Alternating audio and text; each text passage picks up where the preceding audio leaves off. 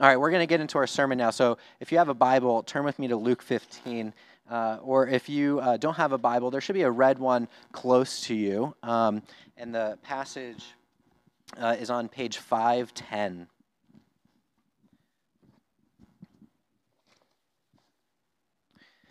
Yeah, we're looking back at Luke 15, as I mentioned earlier, and we looked at that last week. And last week, we really focused on the parables of the lost sheep, the parable of the lost coin, and the parable of the lost son.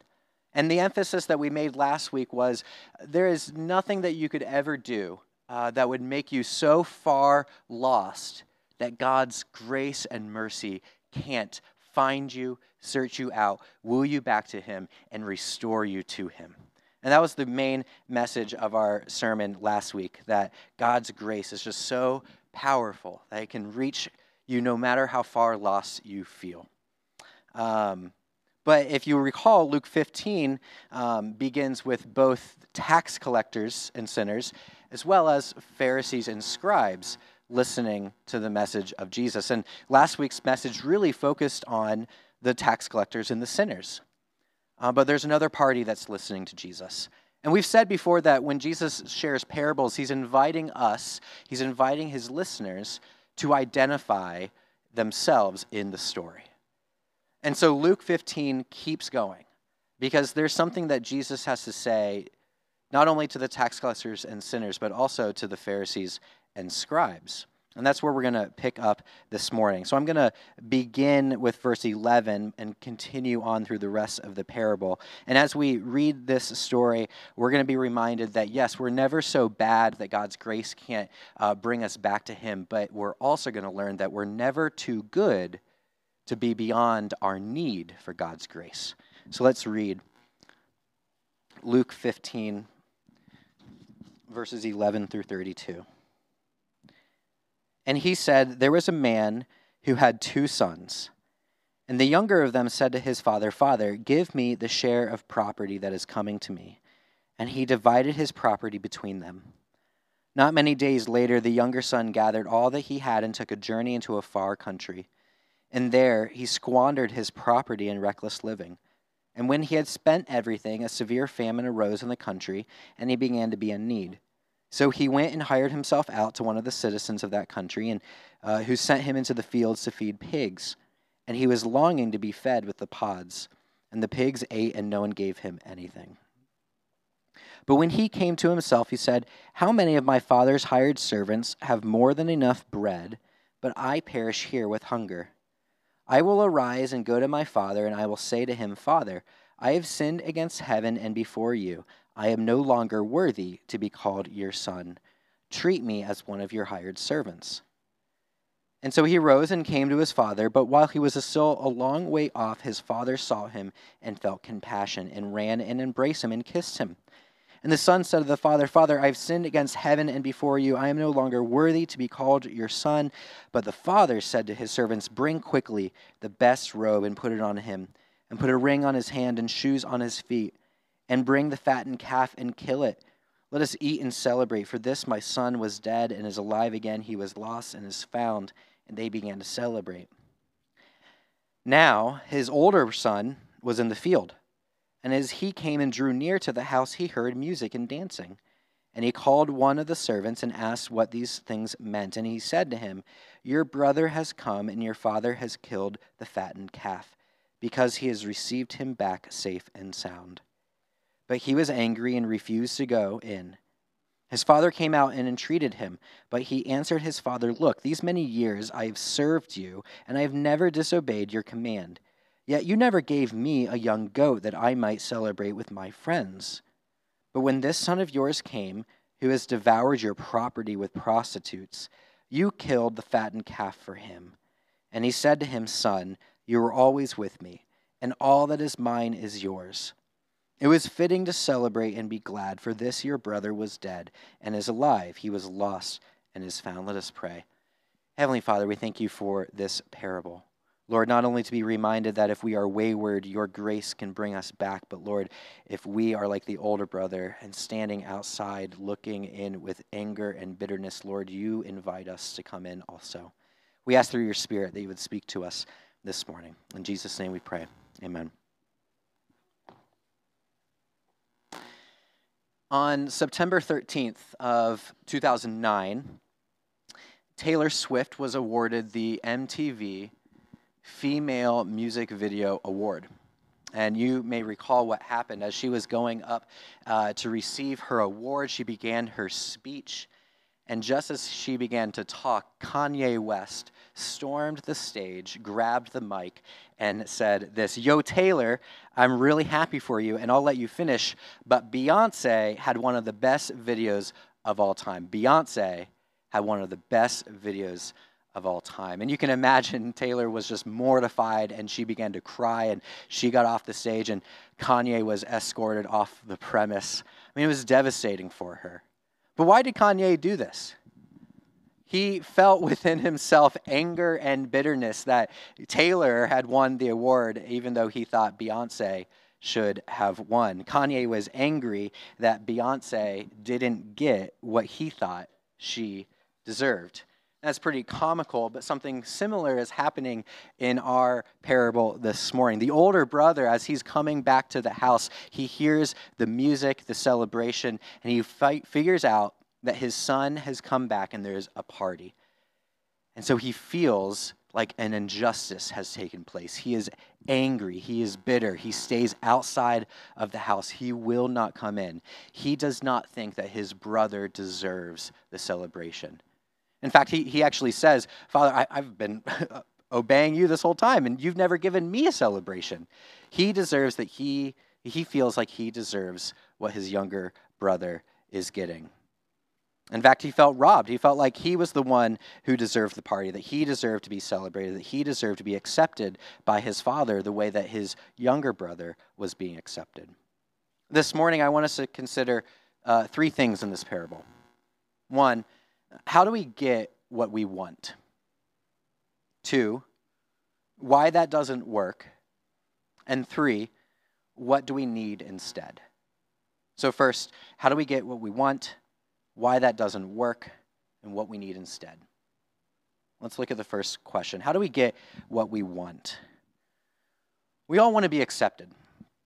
We all want to be welcomed and received. It's part of our human nature to want to be desired and wanted. We want to belong. Next time you're at the checkout line at Giant Eagle or Walmart, just look at the magazines along the aisle. I mean, just the covers themselves are just littered with these messages that say, hey, if you follow this diet, you'll be accepted. Hey, if you work out and have a body that looks like this, you will be desired. Hey, if you dress like these people dress, you will be welcomed.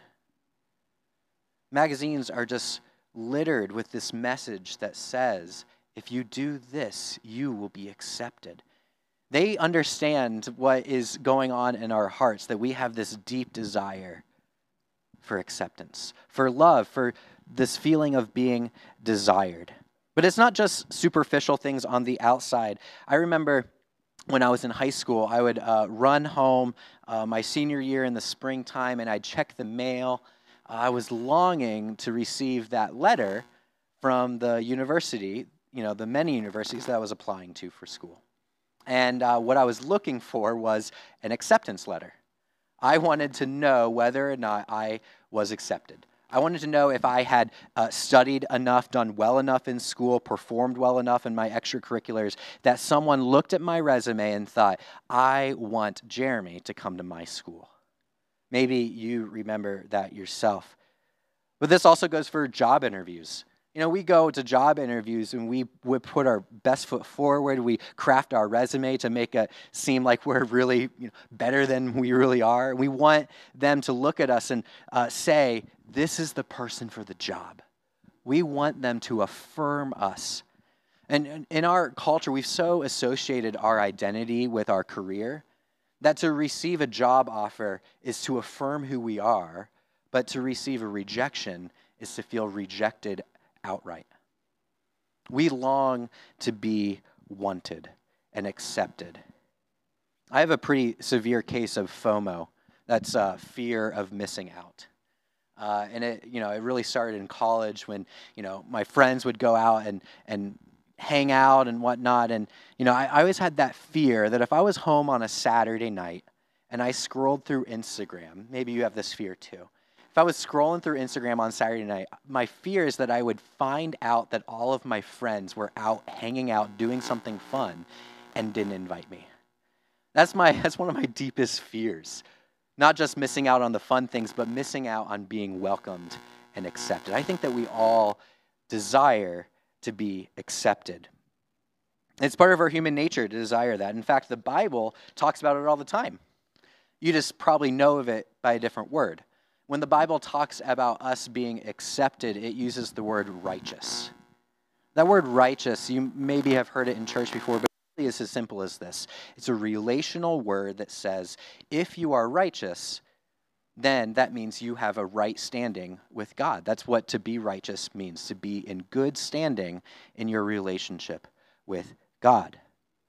Righteousness, it's a relational term. And there are different ways, I just said that we try to make ourselves acceptable to our friends and coworkers and family. And there's ways that we try to make ourselves acceptable to God. There's ways that we try to become righteous. And one frequent and destructive way is how the older brother is behaving in our parable. Look at verse 29 with me. The brother says, all these many years I have served you, and I never disobeyed your command. This is one way that we try to make ourselves acceptable to our Heavenly Father. We try to obey everything that He has told us to do. The older brother has tried to establish this relationship with his own father on the basis of his performance. He's tried to make himself acceptable by moral obedience. And for Jesus' audience, the scribes and the Pharisees, this is who they are. Because they have built up their lives around this idea that they can maintain a healthy relationship with God on the basis of their moral obedience and their religious rituals. They have constructed these rules and these practices around themselves that said, hey, if I follow this, if I do this, then God will accept me. But even in the church today, 2,000 years after Jesus' teaching, I think that this is still a problem. Even in the church, which we should be teaching that the way to be accepted by God is by the free gift of grace that God offers us in His Son, we tend to, if you'll really consider it for a moment, we tend to base our relationship with God sometimes off of our own performance. We are filled with congregations, people who pride themselves on their moral and religious performance. They show up to every Bible study and every event that the church throws. They know every answer to Bible trivia. They're in their seats for church every week, even in the summer when it's nice and the lake is calling your name. They're tithing 10% or more on everything, even gifts that they get in Christmas time. Man, they know all the motions. They know when to stand, when to sit. They know all the prayers. They know all the words of the songs. And all of these things, which are good things to do for the most part, people base their relationship on those things. They look at their life and say, look at how righteous I am because of these things that I do. They think that they are righteous in the eyes of other people and, more importantly, in the eyes of God. But in the face of all of that, Jesus is saying in this parable, in the end, none of that matters. In the end, none of that moral obedience and religious ritual matter. Because at the end of the day, even the older brother is standing outside of the house. He is just as far lost as his younger brother was before he returned. So that's how we try to get what we want. But that leads me to the second question is, if that's how we try to get what we want, why doesn't that work? Because I think that does characterize many of us, perhaps in this room this morning. Why doesn't it work? Why couldn't the son experience the acceptance that he longed for by his life of moral conformity? Well, let's look at verse 29 again. The older brother says to his father, look, these many years I have served you. In the original language, that word served is actually slaved. He's saying to his father, look, all these years when I have been obedient to you, I have been slaving for you. The older son did not have a healthy relationship with his father. And that's the result of his thinking that by moral conformity, he could establish a healthy relationship with his father. And it wasn't because the father lacked love. It's because the son didn't understand what it meant to have that healthy relationship with his father. Look, no relationship can thrive when the basis of that relationship is performance. Think of marriage. You know, no one gets up on their wedding day and stands before their spouse and says this kind of vow. Hey, when things are going well, I'll love you, but when things don't go well, that's another story. No one says that. You know, no marriage is based on performance. No, what we say is, hey, we say, for better or worse, through sickness and in health, through richer and poorer, no matter what comes, I am sticking with you. Marriages thrive when it's not based on your performance. This is why a performance-based relationship does not work. When we come to God on the basis of our performance, be it moral observance or religious piety, we experience the same thing. We experience an insecure relationship. And that manifests itself in two particular ways. First, it ends up making us feel guilty. And here's how. Look, guilty is that feeling of that pressure, that weight on your back when you know deep down you have failed to live up to some standard. It's that darkness, that weightiness that falls on you when you know that according to God's standards, you have not lived up. And when we try to base our relationship on performance, even if outwardly we can have it all together, deep down you know that you have broken his law. You know that you have failed him. And so that leads to feeling guilty. But secondly, it leads us to feeling anxious. And I'm not talking about anxiety like stress. Like if you have a presentation at work tomorrow and you are anxious about getting it ready. I'm not talking about that. I'm talking about the anxiety that more comes from, think a relationship. You're dating someone and the circumstances change that it has to become a long-distance relationship. The anxiety that comes from wondering, will this relationship hold given the change of circumstances? That kind of anxiety comes when we base our relationship with God on our performance because of this. This is the kind of anxiety that says when we come to God seeking to be accepted on the basis of our performance, we don't know if we'll truly live up to his standard. I mean, we know ourselves. We know how prone we are to failing. We know how easily it is for us to mess up. And so that relationship is always insecure. There's always this worry, this fear that will God actually accept me? When the day comes where it really matters, will I measure up? It brings not just guilt, but anxiety, worry, and fear. That's what results from a relationship based on performance, guilt, and anxiety. And here's how we know whether or not that's true of us. And this story, I think, gives us 4 indicators, 4 signs that we might be living like the older brother. The first, here's some questions. First, do you ever get angry and frustrated when you don't get your way in life? Like maybe you didn't get the promotion that you were interviewing for or the job that you went out for. Do you ever get angry and bitter feeling like, man, I worked my tail end off. I feel like I deserved that.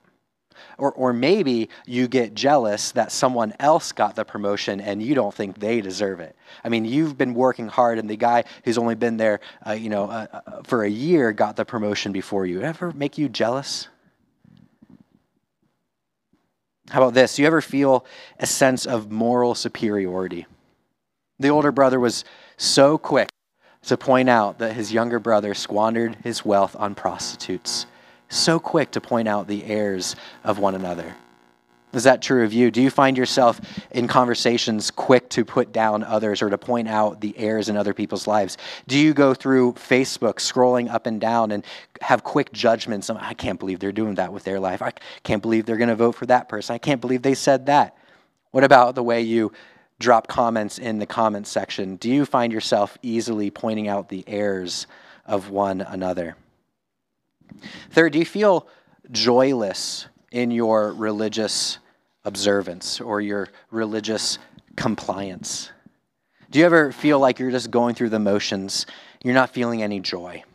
Look, the older brother said that he was slaving for his father. He was obeying, but not finding any real joy, love, or satisfaction there. How do you feel about coming to church? How do you feel about reading your Bible and praying?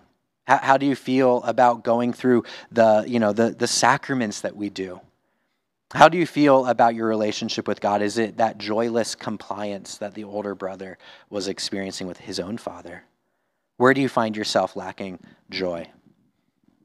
And then finally, a fourth question, I think similar to the last one, but maybe a little bit more poignant. Do you love to pray? The older brother ends the story on the outside of the house. The father's come out and invited him in, and yet he says, no, I don't want to come into your presence. I don't find that I'm welcomed here. I don't find joy here. I don't find love here. Do you love to come to the Father and pray and to dwell near him, to draw near to him? Maybe when you look at these lists, you find yourself saying, man, I'm like the older brother. I do. That's true of me. Like the older brother, when we approach God looking for a relationship on the basis of our performance, we only end up with an insecure relationship, one that results in guilt and anxiety, fear and worry. Man, will God accept me? That's why it doesn't work, because there's no true assurance of God's love. There's no true assurance that God will accept you because you're coming to him saying, this is what I've got. Is this enough? So how, then, to my third point, how do we find that acceptance? What do we need instead?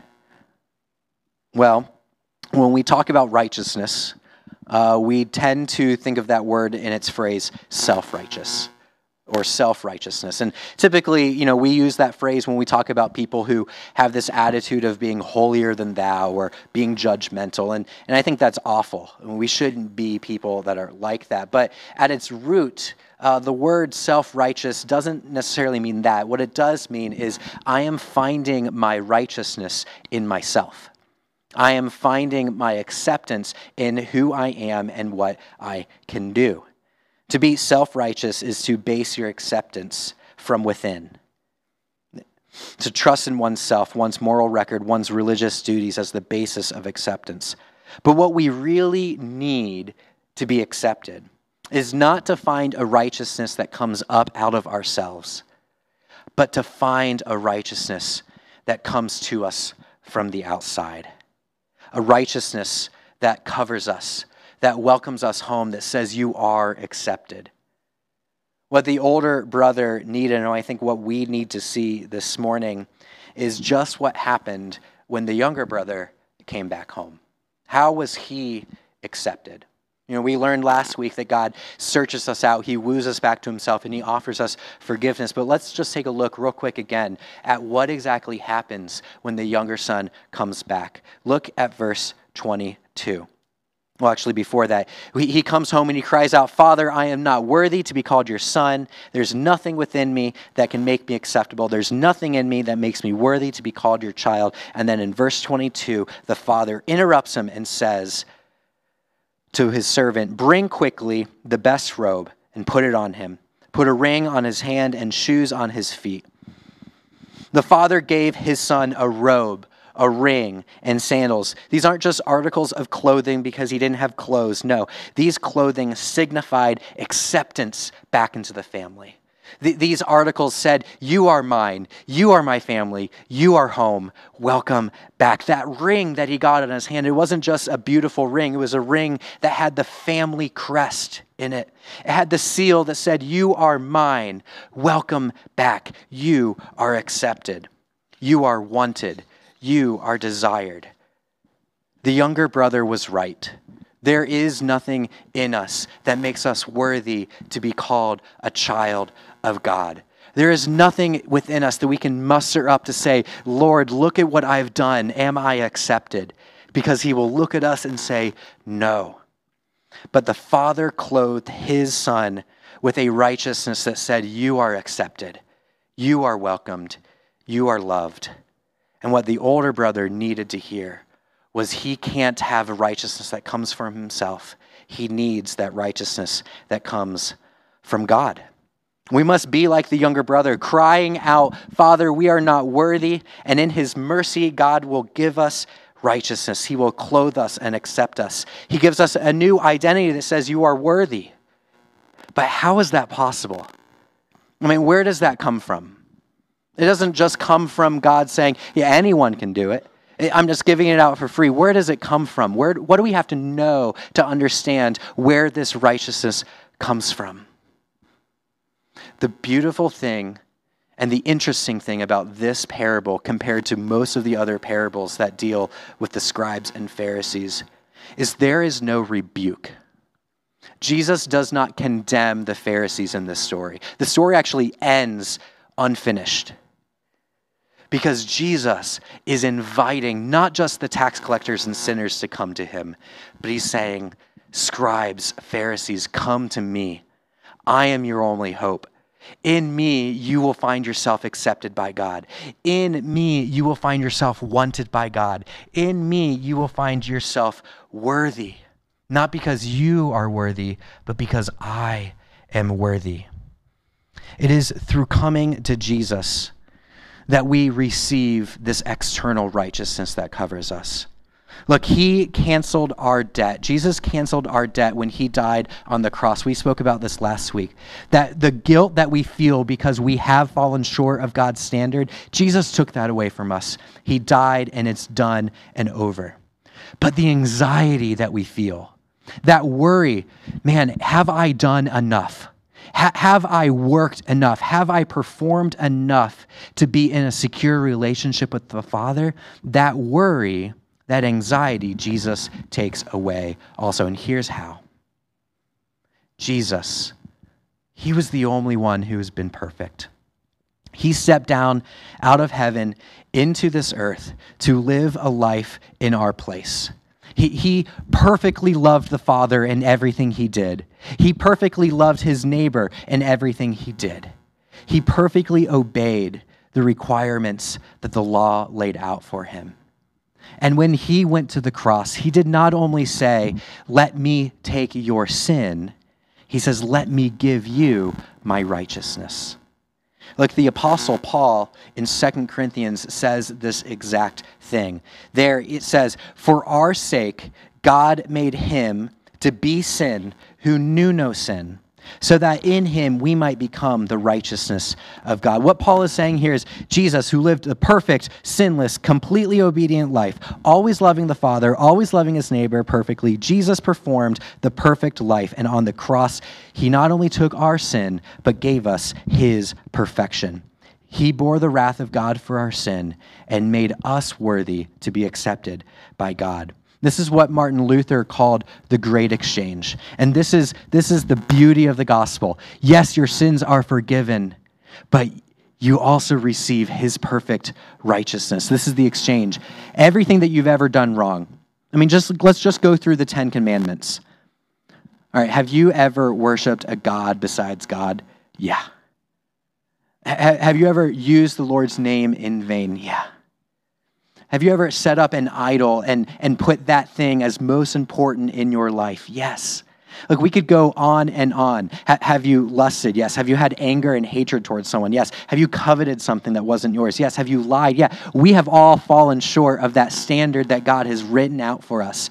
But in the great exchange at the cross, Jesus crosses out your name on that permanent record and writes his own and says, I will take the punishment that you deserve for your failure. And then he says, Jeremy, here's my record. Here's my perfection. Here's my righteousness. And he crosses out his name and he writes yours. He says, in me, you can become righteous. In me, you can become worthy. Not because we were worthy, but because Jesus is worthy. And when we get that, when we recognize that we can only be accepted not because of our performance, but because of the performance of another, when we truly get that, man, it can change everything. We no longer feel entitled to things and get bitter and angry when we don't get the things that we want, because we know deep down we do not deserve anything. But only in Christ do we get everything we ever need. And so when you don't get the thing that you feel like you've been working for, we have the freedom now to not be angry and bitter, but to be thankful and to celebrate with those who do get what they get. Look, when we truly understand this, we can truly have joy and love in the things that God calls us to do, because we know that we're not doing them to work our way up to God, but out of the result of his relationship to us. It frees us to find joy and love in coming here on Sunday morning, in opening up our Bibles and spending time with him in prayer. It leads us to joy because we're not working for anything. We're experiencing the relationship we have because of his son, Jesus. In Luke 15, Jesus invites the tax collector and the sinner to come and draw near, because in him alone can they have a relationship with the Father. But he also invites the scribes and the Pharisees, the older brothers, the ones who have been basing their relationship with God on their performance. He says, come, you too, come and experience a relationship with me, because only in me will you find yourself worthy. Only in me will you find yourself accepted. That's what we desperately want, and we can't do it by ourselves. So let's go to Jesus and find in him everything we need. Let's pray. Heavenly Father, we thank you, Lord, that you invite us to the table. You invite us to draw near to your Son. Whether we identify as the sinner or the Pharisee, Lord, the message is the same. Jesus is our only hope. He is the only one that's worthy. He is the only one that makes us right with you. Father, we thank you for this message, and we ask that through your Spirit it would convict us. Lord, that we wouldn't have a sense of superiority. That we wouldn't have a sense of entitlement. Lord, that we would have an understanding that we are not worthy, and yet you make us worthy through your Son, and that overflows with joy and love. Let us draw near to you and the secured relationship that you have made with us. In Jesus' name we pray. Amen.